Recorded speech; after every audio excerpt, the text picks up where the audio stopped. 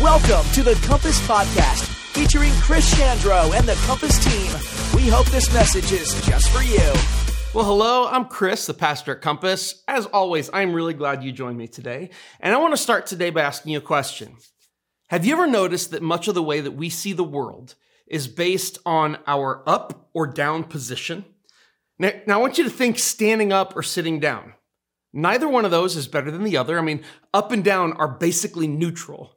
But when we apply it to other things, position takes on a totally different meaning. So when I feel good, I'm on top of the world. But when I feel bad, I'm down in the dumps. When someone is admirable, we look up to them. Or when someone's reprehensible, we look down on them. When we advance at work, we're climbing the ladder at the top of the food chain. When we aren't doing well at work, we're on the bottom rung of the ladder, the low man on the totem pole. When our lives get better, things are looking up. But when things are bad, we're feeling low. Now, we want to live lives that are going up, where our position is consistently getting better, happier, more comfortable, rather than living lives of downward mobility, where our position appears to be getting worse. But Jesus describes success and greatness in his kingdom as the opposite, where things are a race to the bottom instead of a race to the top. A life where we put others first and put ourselves last. And the view from the bottom is actually better than the view from the top. This Jesus way of being in the world is to go to the back of the line so that others can be closer to the front of the line. Now, this is a recurring theme all throughout the book of Matthew, and it's a theme that's, again, highlighted in Matthew 19, verse 13. Check this out. It says, "Then people brought little children to Jesus for him to place his hands on them and pray for them. But the disciples rebuked him. And Jesus said, 'Let the little children come to me and do not hinder them, for the kingdom of heaven belongs to such as these.' When he placed his hands on them, he went on from there." The kingdom of heaven, it belongs to people who are like children. People who, in the view of the ancient world, are at the bottom of things, because children were powerless. They had nothing to offer. Children were on the bottom rungs of society. And yet Jesus is holding them up as model disciples in his kingdom. Now, if this sounds familiar, that's because it is. In Matthew 18, literally one chapter ago, Jesus said the exact same thing. In fact, let's look at it in Matthew 18:1. About that time, the disciples came to Jesus and they asked, "Who is the greatest in the kingdom of heaven?" Jesus called a little child in and he put the child among them. Then he said, "I tell you the truth. Unless you turn from your sins and become like little children, you will never get into the kingdom of heaven. So anyone who becomes as humble as this little child is the greatest in the kingdom of heaven. And anyone who welcomes a little child like this on my behalf is welcoming me."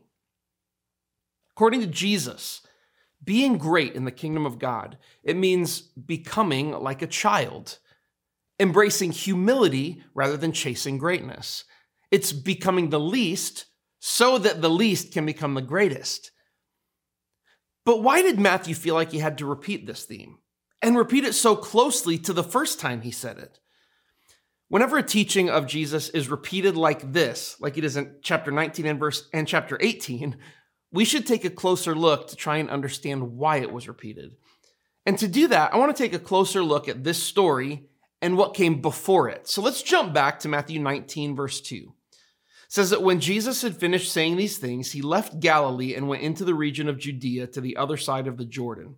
Large crowds followed him, and he healed them there. So upon leaving Galilee and entering Judea, Jesus finds huge crowds of people who must have heard he was in the area, and they're looking for him. And then hearing that Jesus heals people, these people all brought their sick loved ones, hoping that he's going to do the same for them.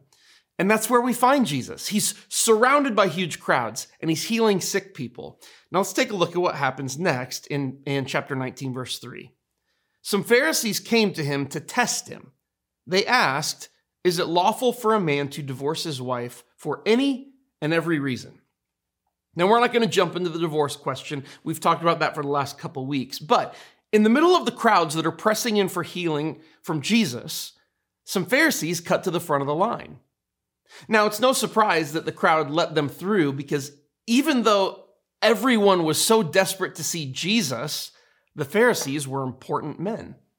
They were spiritual leaders, as well as teachers and enforcers of the law. The Pharisees were powerful men, and if they wanted to see Jesus, then the rest of the people were going to let them through.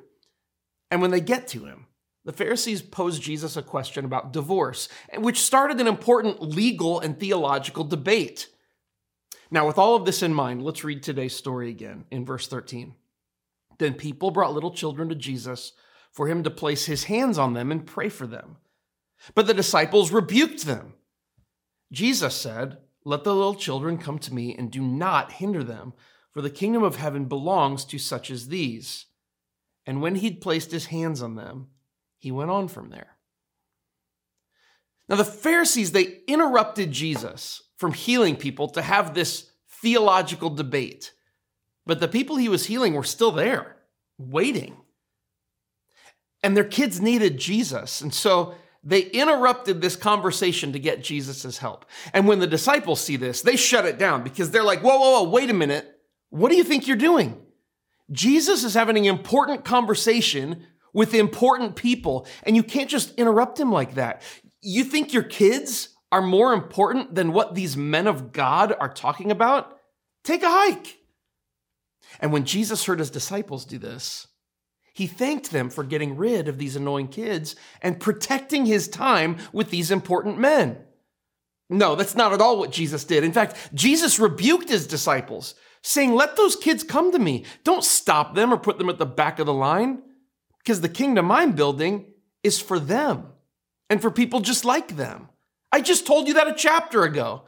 I'm sure Jesus didn't say a chapter ago, but I just think that's funny. But how is it possible that the disciples got this so wrong in chapter 19 after Jesus had just talked about it in chapter 18? And I think it's because of a gap that so often exists between what we know and what we do, between what we believe and how we act.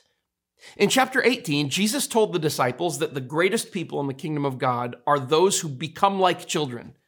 That is a theological statement. That's something that the disciples could know. It's a spiritual truth right from Jesus himself.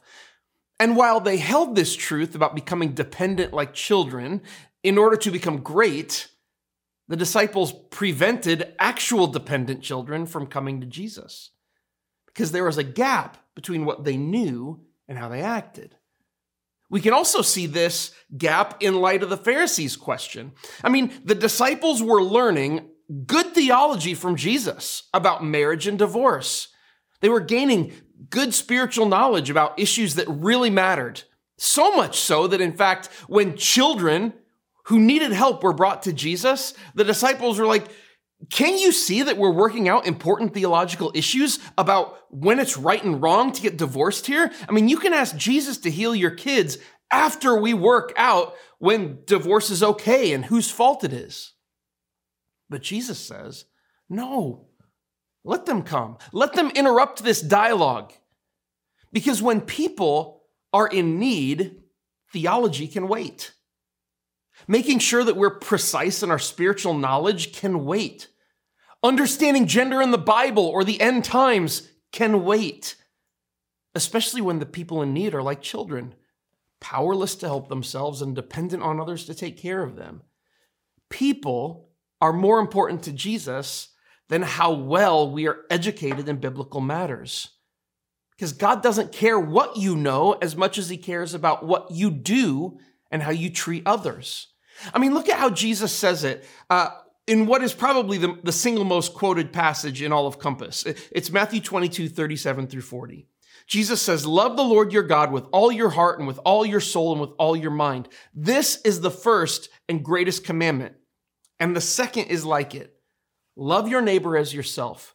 All the law and the prophets hang on these two commandments." Loving God and loving our neighbor is the number one priority for followers of Jesus. And not just feelings of love, but the actions of love. And all the expectations of the law and the prophets, all the expectations in the Bible are covered if you just love God and love your neighbor as yourself. Likewise, if you had the Bible memorized, if you had all the right theology and doctrines, if you could defend the entirety of Scripture, but you didn't treat others the way that you wanted to be treated yourself, you're totally missing it. The Apostle Paul, he writes it this way in 1 Corinthians 13:1. He says, if I could speak all the languages of earth and of angels, but didn't love others, I would only be a noisy gong or a clanging cymbal. If I had the gift of prophecy, and get this, if I understood all of God's secret plans and possessed all knowledge, and if I had such faith that I could move mountains, but didn't love others, I would be nothing. According to Paul, if I knew everything, but turned children away from Jesus because caring for them was an interruption of my pursuit of spiritual knowledge, if that was the case, I would be nothing. Which brings us to our big idea today, and it's this: loving well always beats knowing well. Spiritual knowledge is good. Having good doctrine and theology is important. But the second our pursuit of those things overtakes our desire to love and care for others, then it becomes a weight, dragging us down to a place where our spiritual knowledge becomes the grave that our dead faith is buried in. But when loving God and others becomes our first priority, then what we know about faith informs and supports that love. Now, you may think that this is something that's already so obvious, but I'm not sure it is. Because every Sunday, people in churches huddle together to expand their knowledge while they exclude people that don't fit their theological template. They never interact with the poor, the marginalized, and the hurting in their community. And we all know this, that nobody can smack down somebody else on social media with the stone-cold viciousness of a Christian who is certain about what they know. Some of the coldest and cruelest people I know are people who are actually really good at quoting scripture and even leading Bible studies. Unfortunately, we can also really see the devastating effects of knowing versus loving in the lives of children. A lot of religious people want to make sure that everyone knows what they strongly believe to be true about LGBTQ issues, even when it comes at the cost of loving the people who are affected. As a result, LGBTQ young people between the ages of 13 and 24 who are from religious homes and environments are twice as likely to commit suicide than those who don't have any religious influence at all. They are children who are hurt by knowledge over love. The number one cause of death for children in the United States is guns, and yet white evangelical Christians are some of the strongest supporters of gun rights because they know their right to own guns is God-given, and children are hurt by knowledge over love. Christians have pushed so hard to push prayer in schools, using courts and legislation to advance that cause because they know prayer can change things. But many of those same people don't support free lunches in schools for underprivileged kids because it doesn't line up with what they know to be true about their political ideology. And when religious people are pushing for prayer in schools while preventing food for kids in need, then there are children being hurt by knowledge over love. Sometimes in our pursuit of knowing and believing the right things, we can end up doing the wrong things. That's why Paul said this in 1 Corinthians 8:1. It says, we know that we possess all knowledge, but knowledge puffs up, while love builds up.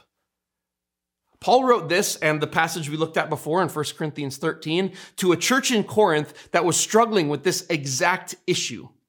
They had so much deep spiritual knowledge, but they weren't loving each other. They didn't realize that loving well beats knowing well every single time, that God doesn't care how much you know as much as how you love. And I don't know about you, but in my experience, people who know it all tend to love the least. And I don't want to be like that. It doesn't honor God and it doesn't help anyone else.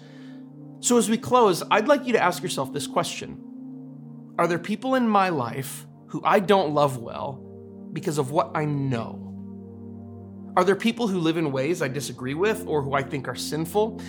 And as a result of that, I don't love them well, justifying rules and policies in the church and government that maybe hurt them because of what I believe. Are there people who hold political views that I just know to be wrong, or who believe things that I know to be false, or who do things that I know to be dumb? And as a result, I prevent them from coming to Jesus because of my loveless actions? Am I giving people a mistaken idea of what Jesus is like because I'm puffed up with knowledge rather than filled with love? I just pray that we would be a people who love well, like Jesus did when he interrupted an important spiritual conversation to help a child in need, who stopped everything and put all else aside to love people. May we love people like Jesus did, as together we seek to live like Jesus lived, to think like he thought, and to do what he taught. Thanks for joining me, and I'll see you next time. Thank you for joining us at Compass. We hope you enjoyed this podcast. If you have any questions about Compass or this message, contact us at our website, www.compassbn.com.